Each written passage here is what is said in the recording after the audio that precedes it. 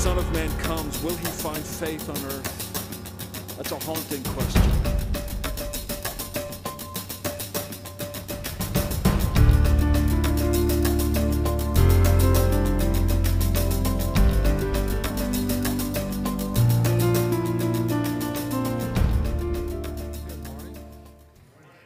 Turn to the book of Romans. It's chapter 11. We'll start reading at verse 25 and read down through verse 32. We're really coming to the end of the break in Romans. This has been sort of the theological presentation of the gospel that Paul has been making, laying the foundation with which we will then enter into Romans chapter 12 in 2 weeks. 2 weeks from today. We will start looking at chapter 12. But here in chapters 9 through 11, Paul has been dealing specifically with the question of what happens to Israel, what happens to the Jews, the chosen people of God. They are the focal point of God's working in history throughout the pages of the Old Testament. And now we have come into a New Testament era. It seems statistically that more Jews have rejected Jesus than have accepted Jesus. So the nation of Israel as a whole has rejected Christ.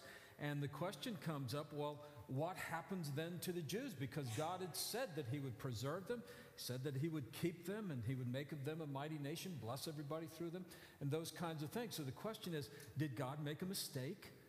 Did somehow he choose the wrong people? Did he look down and say, well, if I had only known that the children of Abraham were going to be so lousy at what they did, I would never have chosen Abraham.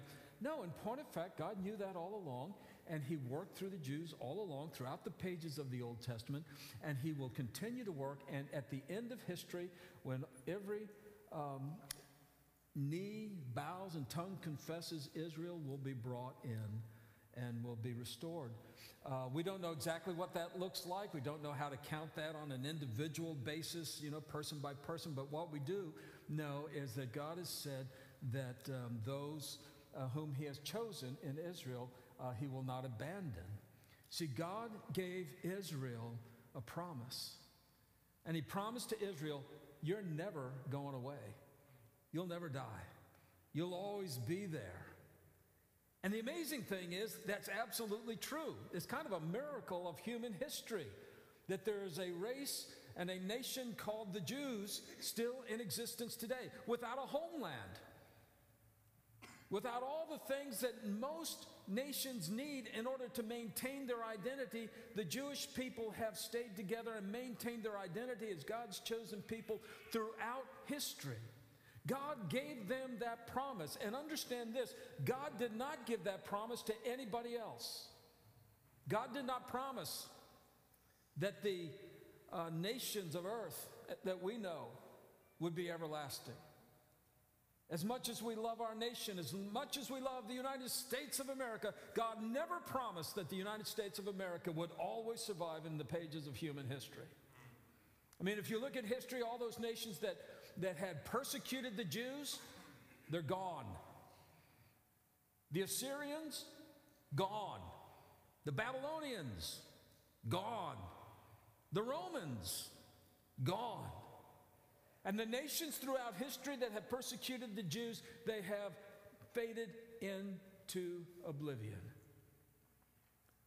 I dare say we ought to take that as a little bit of warning when we get so proud and boastful about our own nation. And understand this, God did not say he would put up with us the way he has said he would put up with Israel.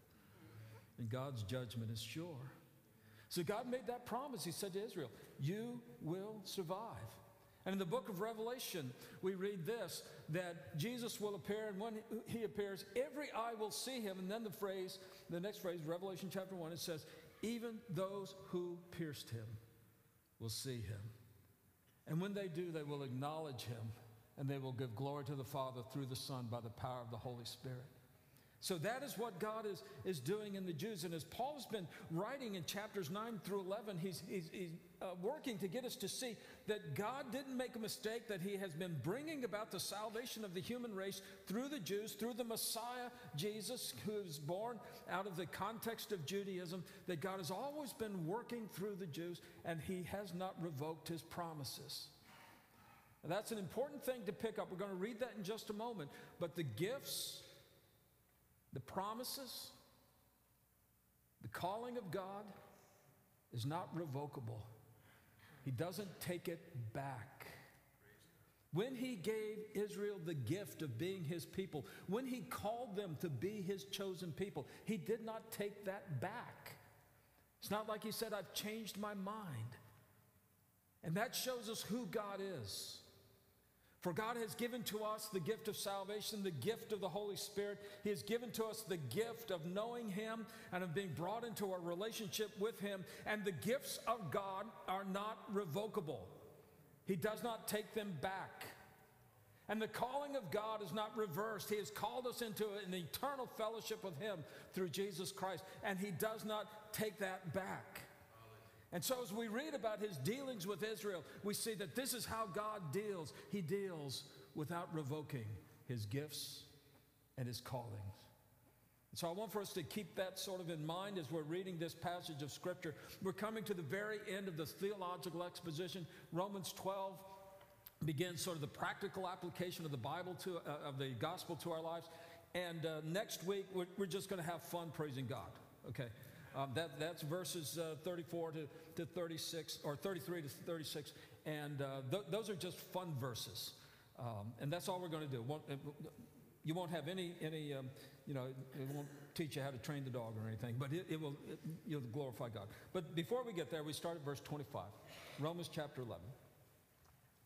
By the way, he's talking to Gentiles here, and the reason he's doing that is that we have a tendency to do exactly what the Jews had done in the first century. See, Israel had decided that they were so special that they didn't need to worry about God's acceptance. After all, they had the law, they had the temple, they were the chosen people, and what they found out was that God requires faith. Now, the temptation of us who are Gentiles is that we have a tendency to think, well, God rejected the Jews, we must be pretty big. We must be really great stuff. See, the Jews had the idea that they were so good that God was lucky to have them. And sometimes that's the attitude we take. And so Paul says, I don't want you to be ignorant about this. I want you to have a right view of what God is actually doing. So that's what we're reading about here now. So in verse 25, it says, lest you be wise in your own sight, I do not want you to be unaware of this mystery, brothers. A partial hardening has come upon Israel until the fullness of the Gentiles has come in. And in this way, all Israel will be saved. As it is written, the deliverer will come from Zion. He will banish ungodliness from Jacob. And this will be my covenant with them when I take away their sins. As regards the gospel, they are enemies for your sake. But as regards election, they are beloved for the sake of their forefathers. For the gifts and the calling of God are irrevocable. For just as you were at one time disobedient to God, but now have received mercy because of their disobedience, so they too have now been disobedient in order that, by the mercy shown to you, they also may now receive mercy. For God has consigned all to disobedience, that he may have mercy on all. Amen. Let's bow together in prayer.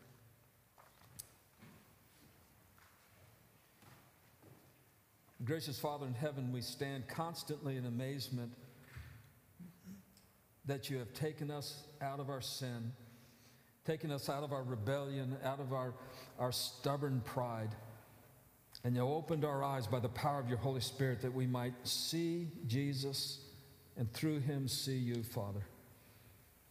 We're just amazed that you worked in such a way that you opened our hearts and softened our hearts that we would confess him as Lord and embrace him. Father, we just thank and praise you for our salvation. But as we thank and we praise you, let our worship and our adoration go beyond the words and the music and the time spent together. Let our worship then be translated into daily living of obedience. Let our praise for your grace toward us be translated into gracious living toward others in forgiveness and kindness and ministry. Father, we pray that because of your grace, you would conform us to Jesus and that we would live for him, that he would be seen in us. And Father, I pray this for your glory. In Jesus' name, amen. Of the passage that we read earlier, I hope you have some of the context for understanding it as a whole. But Paul really ends up in verse 32, summarizing the entirety of the book of Romans, when he says that God has consigned all to disobedience in order that he might have mercy on all. You see, there's two ways that you can approach God. One of the ways is to figure that if I'm obedient enough, if I'm good enough, I'll be such a fine fellow that God will look down from heaven and say, my, what a sterling example of humanity Wayne is. Why, I'm just so lucky to have him. Wayne, would you please come into my heaven and grace the courts of majesty?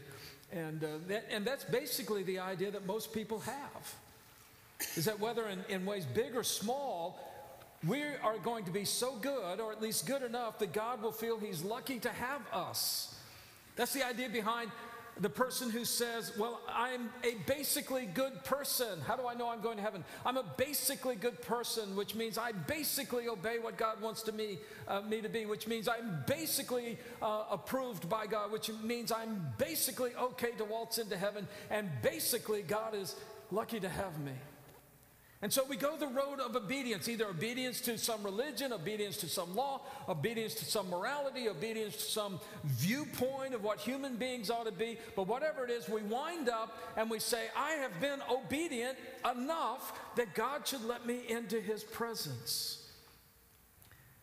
And after all that we've read in the book of Romans, after we've seen that God's wrath is revealed against all unrighteousness, that God's wrath is delivered to the person who's the rank pagan, who's the moral pagan, who's the religious pagan, and yes, God's wrath even visited upon the Jew, upon Israel. That God's wrath is visited upon all because all have sinned and fallen short of the glory of God. And so in point of fact, if we want to go the route of obedience, that is that I am somehow good enough for God to accept me, we read here at the conclusion of our journey through Romans that God has consigned everyone, he has consigned all to disobedience. That is, he has shut us up and boxed us in the box that says sinners, and we are disobedient. See, at that point, God would be more than just to look at us in our sin and rebellion against God and say, I'm ashamed of you. I'm ashamed to be seen with you. I don't know if you know what shame is, the difference between shame and guilt. Guilt is when you feel like you've done something wrong. Shame is when you feel as though you are something wrong. And in reality, when we come into the presence of an almighty, glorious, majestic, holy, righteous God, there's nothing but shame because we are shut up in disobedience. But praise God, the gospel doesn't end there. Paul wrote in Romans, the wrath of God is revealed against all unrighteousness. But then he goes on to say, but the righteousness of God is revealed in Jesus Christ, apart from the law, but being witnessed by the law. But we come to find out the holiness and the righteousness of God, and we are brought into a right relationship with God by his grace through the shed blood and the broken body of Jesus Christ. And it is Jesus who has brought us into his presence. And so he shows us our disobedience. He consigns us to disobedience in order that we might experience his mercy toward us in Jesus Christ. And the amazing thing is that he loves sinners so much that while we were yet in rebellion against God, he loved us so much, he sent his son to die for us. And that is the book of Romans. He consigned us to disobedience in order that he might show mercy toward us. And that's why we can go back to Romans chapter 1, verse 16, and we can say with Paul, I'm not ashamed of this gospel. I'm not ashamed of the gospel.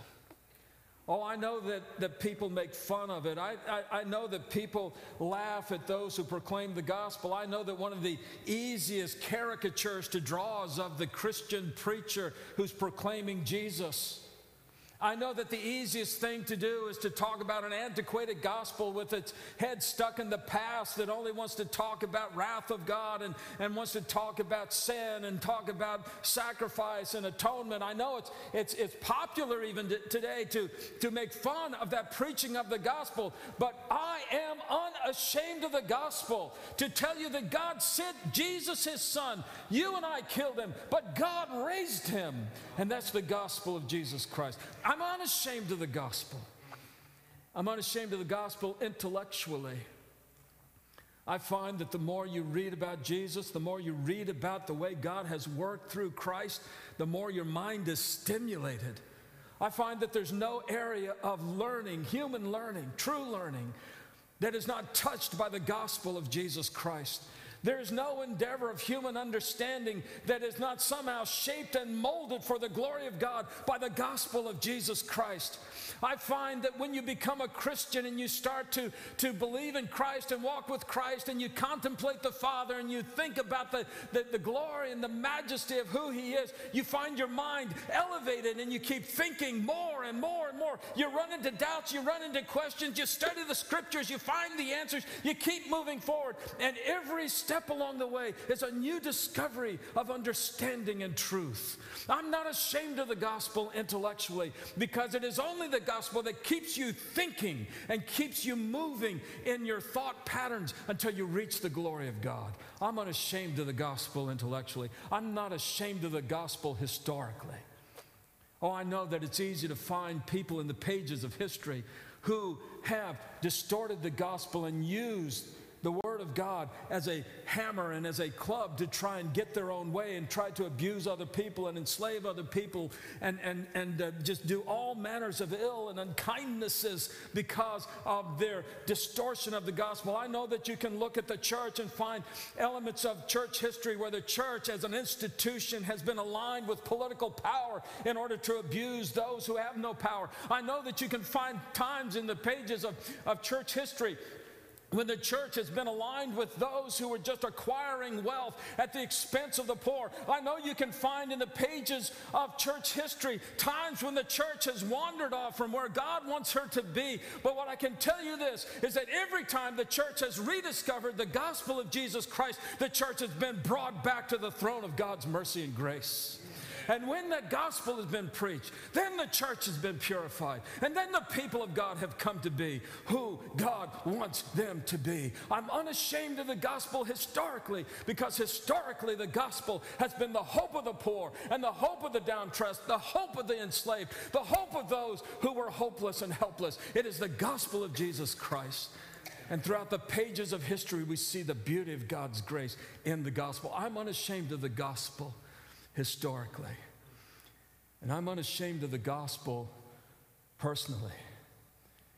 If you're a believer in Jesus Christ, you'll tell the next part of this message your own way. You will recount your own stories of how you were in a place that seemed to have no way out, and the gospel of Jesus Christ opened a door for you. You will tell your own story of how you were in a time so far down that it seemed you would never come up again, and the gospel of Jesus Christ lifted you up out of the depths into the heights. You will tell your own story of how the darkness closed in and the light of Jesus broke through.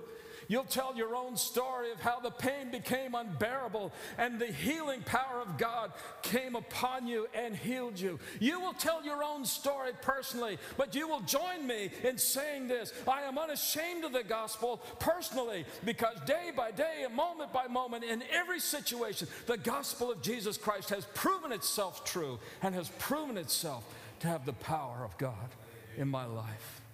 So we read this book of Romans, and coming to the end of it, we find ourselves back at the beginning of it. I am unashamed of the gospel, for it is the power of God unto salvation. Oh, what a glorious message that is. There's a lot of messaging that goes out under the guise of Christian preaching today. And I would not offer a judgment of it, because the scripture says Do not judge another man's servant. But what I can tell you is that the gospel is a message of salvation. God is a helper, but he's more than a helper. God did not send Jesus just to help us do better. God did not send Jesus just to help us discover who we are. God did not just send Jesus just so that we might be helped along the way when things got a little tough. Jesus is a help and an aid in times of great stress and trial and tribulation. But Jesus did not come to help us. He came to save us. Not to make us a little bit better, but to bring us to life when we were dead. And the gospel is a gospel that has the power of salvation. Oh, Paul weaves for us that beautiful story throughout the book of Romans of how we are lost in our sins, worthy of condemnation, deserving only the wrath of God. But Jesus took that wrath upon himself when he died on the cross, when his body was broken and his blood was shed. There, Jesus took the wrath we deserved upon himself, and we were set free by the sacrifice of Christ. That is the power of salvation. But I'm unashamed of the gospel, for it is the power of salvation to all who believe. This is why it's so much fun to preach the gospel of Jesus Christ. It's fun because you get to talk about Almighty God. It is fun to preach the gospel because you talk about a creator who from the depths of eternity designed a universe that one day would bring us to see him and glorify him. It is fun to preach the gospel because it tells us and allows you to talk about a God who looks at people who are broken and wounded and just down in the dust and how he picks them up. The gospel is fun to preach because it allows you to talk about the sweep and the beauty of Jesus Christ. The gospel is fun to preach, but it is fun to preach. It is rewarding to preach. It is joyful to preach the gospel because at the end of it all is this, and it can be yours if only you believe. Oh, if God had laid any other burden upon us, and he says this gospel of salvation, it can be yours if only you can contribute a small part. This gospel of salvation could be yours if only you would add a little bit of your righteousness, add a little bit of your wisdom, add a little bit of your strength. Oh, if the gospel were to all those who could add a little bit to the work of Christ, we would not be saved. For we could never add enough and never add sufficient quality to anything that God has done already. But the gospel is this, that it's the power of salvation to all who believe. That means just put your trust in Jesus Christ. For a little 8-year-old boy, that means going to the front of the church, shaking the hand of preacher and say, I want to be baptized. I ask Jesus into my heart as my Lord and Savior. What does that mean? What does the Trinity mean? How does that relate to the virgin birth? What does it mean about the hypostatic union of the two natures of Christ? I don't know. I just ask Jesus into my heart. That's all you need. And the gospel, we're unashamed of the gospel because it's for all those who have faith, all those who believe. That's what Paul's been wrestling with here in the book of Romans in these last 3 chapters, 9, 10, and 11. He's been wrestling with what do you do with a people of God who were brought by grace out of nothing to be a great people, who became the seedbed for the Messiah.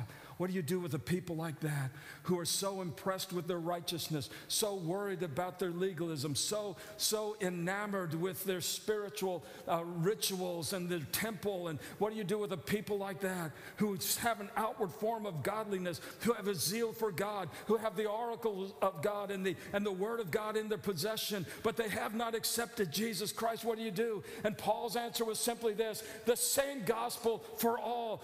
All you need is to believe. That's all you need. And so there's always been a remnant of Israel. There's always been a small portion of Israel that has come to believe in Jesus Christ. And God has not forsaken them. He's not left them. He's not rejected them. But he has rather told them time and again that his gifts and promises and calling is irrevocable to him. Oh, notice how Paul then concludes that verse 16 in chapter 1. He says, I'm unashamed of the gospel, for it is the power of God unto salvation to all who believe. And then what does he say? To the Jew first, then to the Greek, then to the Gentile, then to the non-Jew. But it's to the Jew first. Now that's true chronologically. It is simply true that in history the Jews heard first. It is true that in history the Jews were the first people to get the Word of God given to them, the promises of the Messiah given to them. It was Jews first who were brought into being disciples of Jesus. So historically that's true. It is true in terms of the history of missions, for Paul would first of all go to the synagogues, and there he would preach Jesus, because there you had people who already understood that there's only one God. He's the true and living God. He's the God of Abraham, Isaac, and Jacob. He is the God who has promised to send the Messiah. Paul would go and preach in the synagogues, for there were people who were primed and ready to receive the gospel. Some would believe, but most would reject. And Paul would not be invited back. He'd be invited out to the front yard so that they might throw rocks and stones at him. But he started in the synagogue. That was the missionary endeavor, to the Jew first. And then he would go to the Gentiles of the city. And then he would go to the Greeks of the city. And then they would hear, and they could respond as well. Paul says that this hardening that has come upon Israel, this seemingly wholesale rejection of the Messiah that has come upon Israel, he says, understand, it is only partial. It is not complete. It is a partial hardening, for there's still a remnant that believes. It is partial because God is still able to break through the hardness of some and to bring them to a saving faith in Jesus Christ. Oh, pray for that person you know and love who doesn't love Jesus yet. Pray for that person who seems so hard and indifferent to the gospel. Pray for that person who seems yet to reject anything having to do with the things of God in Christ. Pray for that person, because the hardening that has come upon them may be just a partial hardening. And God's Holy Spirit can still break through. You can't, your wisdom can't, your arguing can't, the zingers can't, the I should have said this can't, but God's Holy Spirit can. Paul said, remember that the hardening coming upon Israel is a partial hardening. Understand also that it's a passing hardening. It is not permanent. That the day will come when Israel too shall bow, and Israel too shall confess that Jesus Christ is Lord, to the glory of God the Father. I don't understand how it works out. I don't understand the demographics and the statistical analysis of it. But what I do know is this, that when Jesus returns, Israel will be the first primed and ready to understand who he is, and the first to embrace him. I don't know exactly what the restoration of Israel would look like, but I know that God does not take back his promises, and he does not renege on his calling. He does not withdraw his gifts. Oh, the glory of God that he does that, for he has given us the gift of the Holy Spirit. He has given us the gift of salvation. He has given us the gift of a personal relationship with the Father through the Son by the power of the Holy Spirit. What God has given to us is covered by this verse. The gifts and the calling of God are irrevocable. He does not take them back. Oh, understand this hardening that has come upon some in Israel. It is a partial hardening. It's a passing hardening, but it is a purposeful hardening. It is something that God is using. When you go back to Romans 8:28, and it says that all things work together for good to those who are called according to God's purpose. That's how the good, that's what God is working out. That's the good that he's working towards. And so God has a purpose in all things. And though Israel now has a partial hardening that has come upon her, God has used that to share the gospel with Gentiles. We must thank and praise the Father that he did not say, well, if the Jews don't want me, I don't want them, and then he just went off to the other side of the universe and left us to our sin. No, he used even that rejection as a way to compel missionaries to go to the Gentiles, to preach to those who are not Jewish, and ultimately to preach to us, those of us who are not Jewish in this room. We praise God that the partial hardening that has come upon Israel still has a purpose, and it is the purpose of God's grace. So I'm not ashamed of the gospel. It's the power of God for salvation to all who believe. And it's to the Jew first. Praise God, but it's also to the Greek. It's also to the Gentile. So now we come to the end of chapter 11 in the book of Romans, and I just want to end very quickly with this. That in verse 32, God has consigned all to disobedience. It says, I'm not going to relate to you on the basis of your goodness. He's consigned us all to disobedience, that all have sinned and all have fallen short of the glory of God. But why did God do that? For this purpose, to the end that he may have mercy on all, that all of us come by his mercy.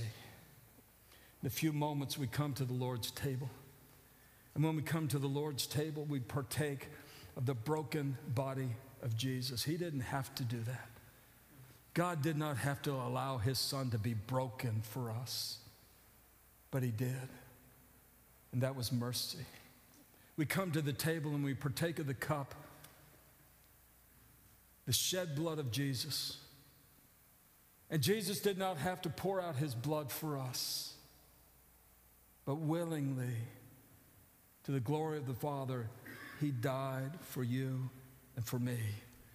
And that was mercy. God consigned us. He put us in the box labeled disobedient in order that we might experience the mercy when he lifts us up, out, and into his own presence. I am not ashamed of a gospel that does that. And so when we come to the table, come thankfully, joyfully, prayerfully. Come just surrendering your life anew and afresh. Come just asking that God would make your life a vessel of his praise and that you would live a life unashamed of the gospel of Jesus Christ. Let's bow together in prayer. Father, how thankful we are that it's mercy and not works, that it is grace and not law, that it is faith and not our will and understanding.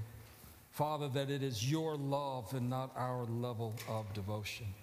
Father, how thankful we are that it is all Jesus.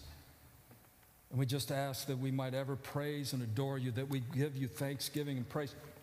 That, Father, that our lives would proclaim this gospel in word and in deed, that others would just turn heavenward and wonder about such a great God, such a great Savior, such a great life in the power of the resurrection. Father, I thank and praise you for it all in Jesus' name. Amen.